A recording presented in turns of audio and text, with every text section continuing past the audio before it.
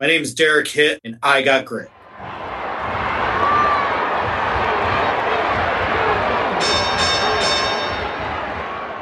Welcome to Fight Club, the call to action segment within Grit Northwest. I'm Joe Cadwell, the writer, producer, and host of the show, and I built Fight Club to educate and motivate you to fight back against attacks on your right as a union carpenter to provide for yourself and your family. Fight Club is not for excuse makers or finger pointers. If standing proud with your brothers and sisters to protect what we have is not your cup of tea, you can stop listening now.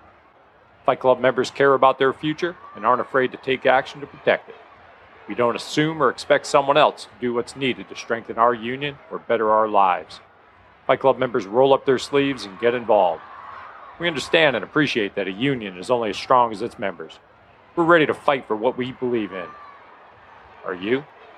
If so, let's get to work. My guest today is Derek Hitt, Northwest Carpenters Union rep and member of the Local 82 in Great Falls, Montana. On the show today, we talk about the recent defeat of the Right to Work bill that hit the House floor in Helena a mere 4 months after losing the labor-friendly backing we had in the state capitol after last November's election.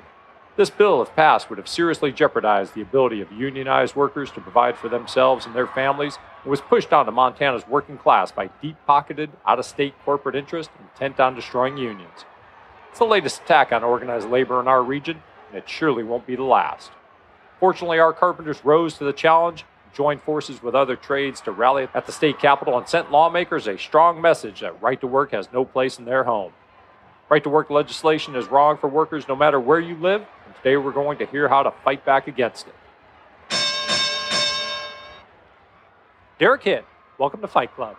Thanks for having me, Joe. Hey, Derek, thanks so much for taking your time to be on the show today to talk to the listeners about right to work, the war on workers, and how that war was defeated. Or I won't say the war, we'll say the battle in Big Sky Country was brought to a head recently, and we had a pretty substantial victory there. So, Derek, why don't you tell us first, what is right to work and why should workers be concerned about it?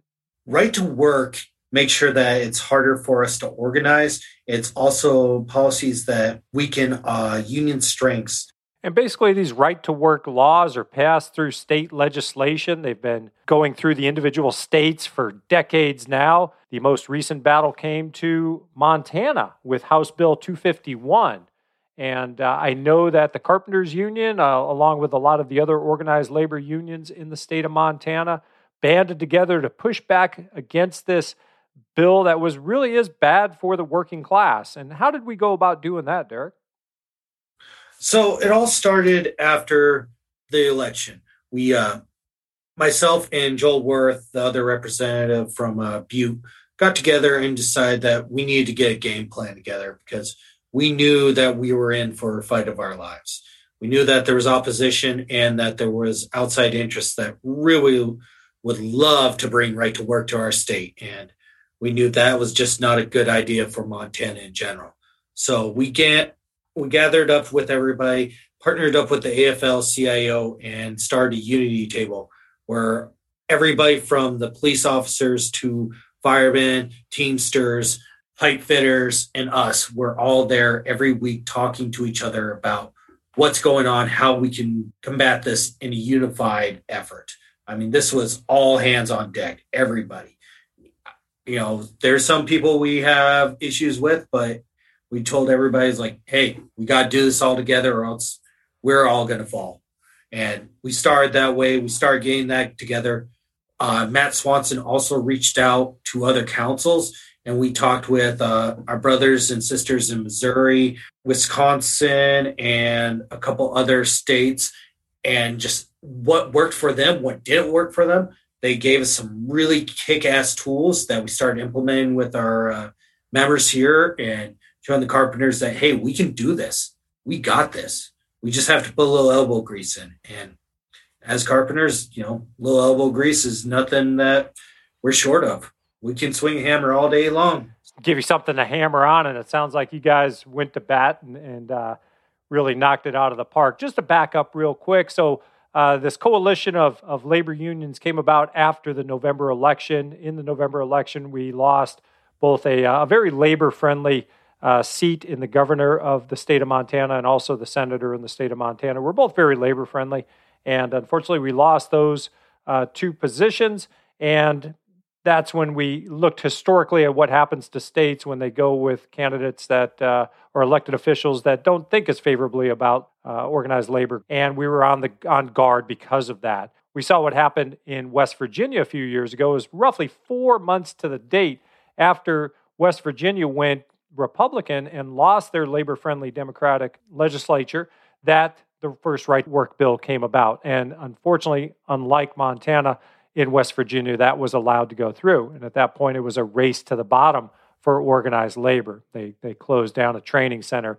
They lost a huge amount of the market share and the ability to control the wages and benefits for the members began to erode. And I'm so happy to hear that the efforts that you and Joel and the rest of the group put together under the guidance of our political director for the Northwest Carpenters Union, Matt Swanson, were able to rally and keep right to work out of the state of Montana.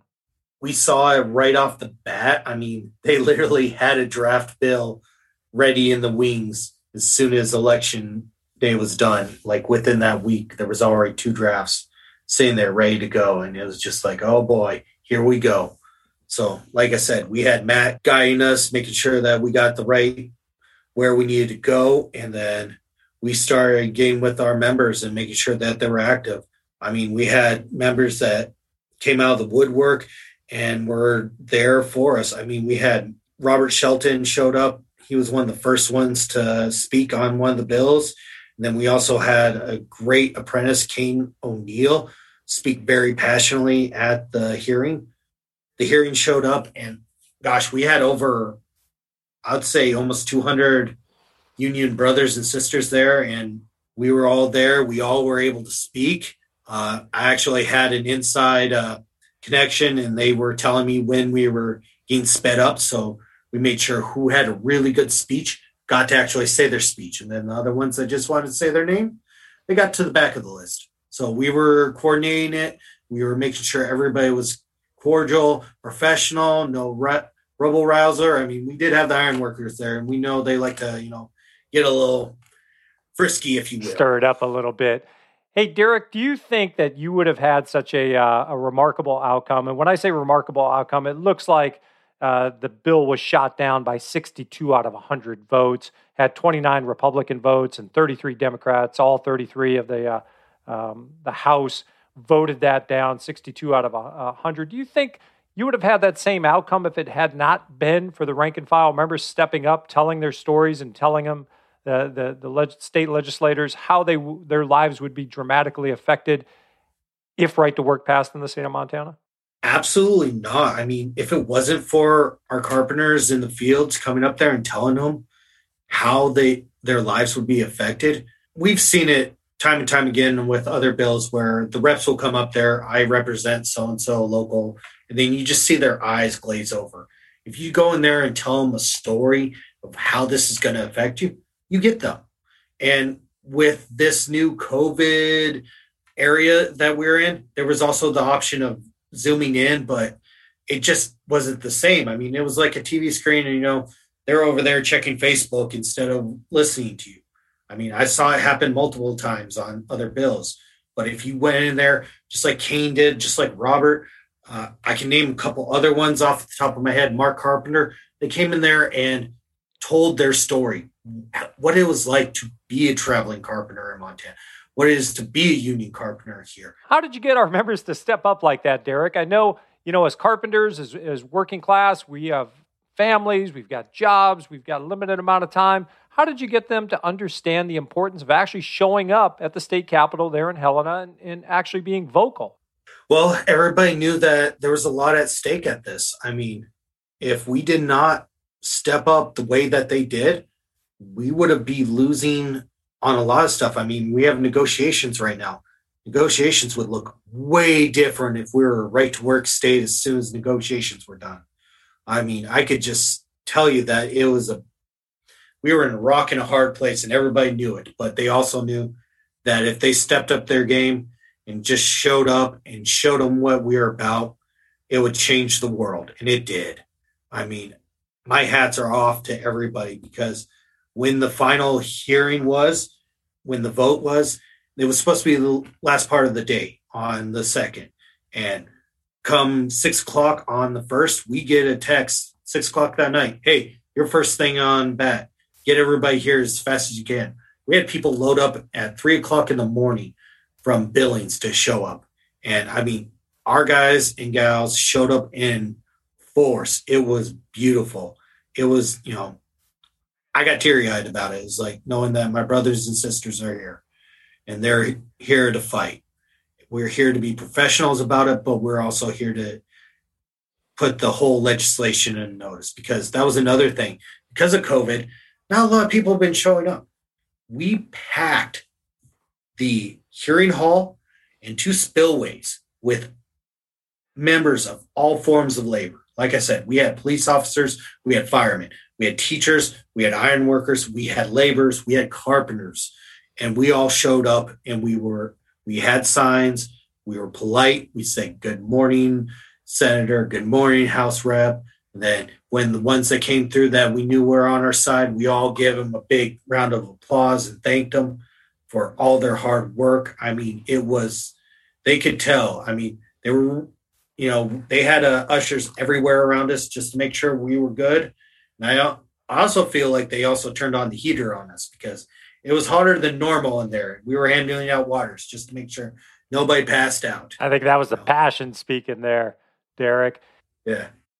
And I know the council had a vested interest in not seeing Montana go right to work. If that was the case, then 3 out of the 6 of the states of the Northwest Regional Council would be right to work. And that just sets a bad precedent, and it makes it that much easier for attacks on the larger populace of our organization here in the Northwest, the state of Washington, the state of Oregon, which would be horrible for us to see this type of legislature actually get a toehold in the Northwest. And now it is truly a race to the bottom. We've seen what right to work can do to workers' wages all across the U.S. since, again, this decades-long war on the working class has been in play. And I'm really proud and I'm really happy to know that you were so instrumental in keeping this out. And again, we cannot sit back on our laurels and rest on our laurels because of this. The last time right to work really showed up in the state of Montana, I think, was 2009. Here we are in 2021. I wouldn't be surprised, Derek, if you're going to see this again on the agenda. And again, we're going to have to rally our members each and every time to counter. But more importantly, we need to educate the general populace as to the benefits of what organized labor can provide to raise the living standards of everyone, whether they're union or not, in states that maybe are susceptible to right-to-work attacks. Also, the thing is, union membership and union wages on prevailing wage jobs and everything raise the non-union to our standards, so they can see what the benefit is to having a union shop in their states. They get it. And a lot of our open shop contractors understand without us, their wages would be a lot lower and that their people would be paid less, and they'd get that. And at the same time, some of them are kind of hoping for that because they like the idea of poverty with a view, as they say in Montana sometimes. Yeah. And what's amazing to me is so many of the interests that are pushing these right to work bills and agendas are not Montanians. They're not people from in-state. They're out-of-state corporations who utilize money that big business has at their disposal, with the Supreme Court decision some years back of Citizens United, which allows for the funneling of millions of dollars to influence elections. And now you have corporations that have no stake in Montana except, you're right, to make poverty with a view. These interests, such as the American Legislative Exchange Council, or ALEC, the U.S. Chamber of Commerce, the National Right to Work Committee, these folks, they're not from Montana. They don't understand what it is to be in Montana, but they do know if they can break the back of the unions, drive the wages down, and then come in and clean up. We can't let that happen. Like you were saying, the opposition brought their specialists. They brought them in from North Carolina, Texas, everywhere else but Montana. They forgot the one thing that irritates our elected officials is bringing out-of-staters in to tell them what to do. And that did drive a button to a lot of our House reps there, because nothing irritates them more than when you have somebody from Texas or California or North Carolina coming in and telling them how to run their state. It is a no-no. It's an unspoken rule in that House, but it definitely shone through when they brought in these people all fancied up in their business suits. And then you had a bunch of us carpenters and iron workers and everybody else of labor in their high vis, and they brought their hard hats. They were there to show them that we're working class and that we're here, that we're the ones that build Montana. These people just come in and try and steal money from us.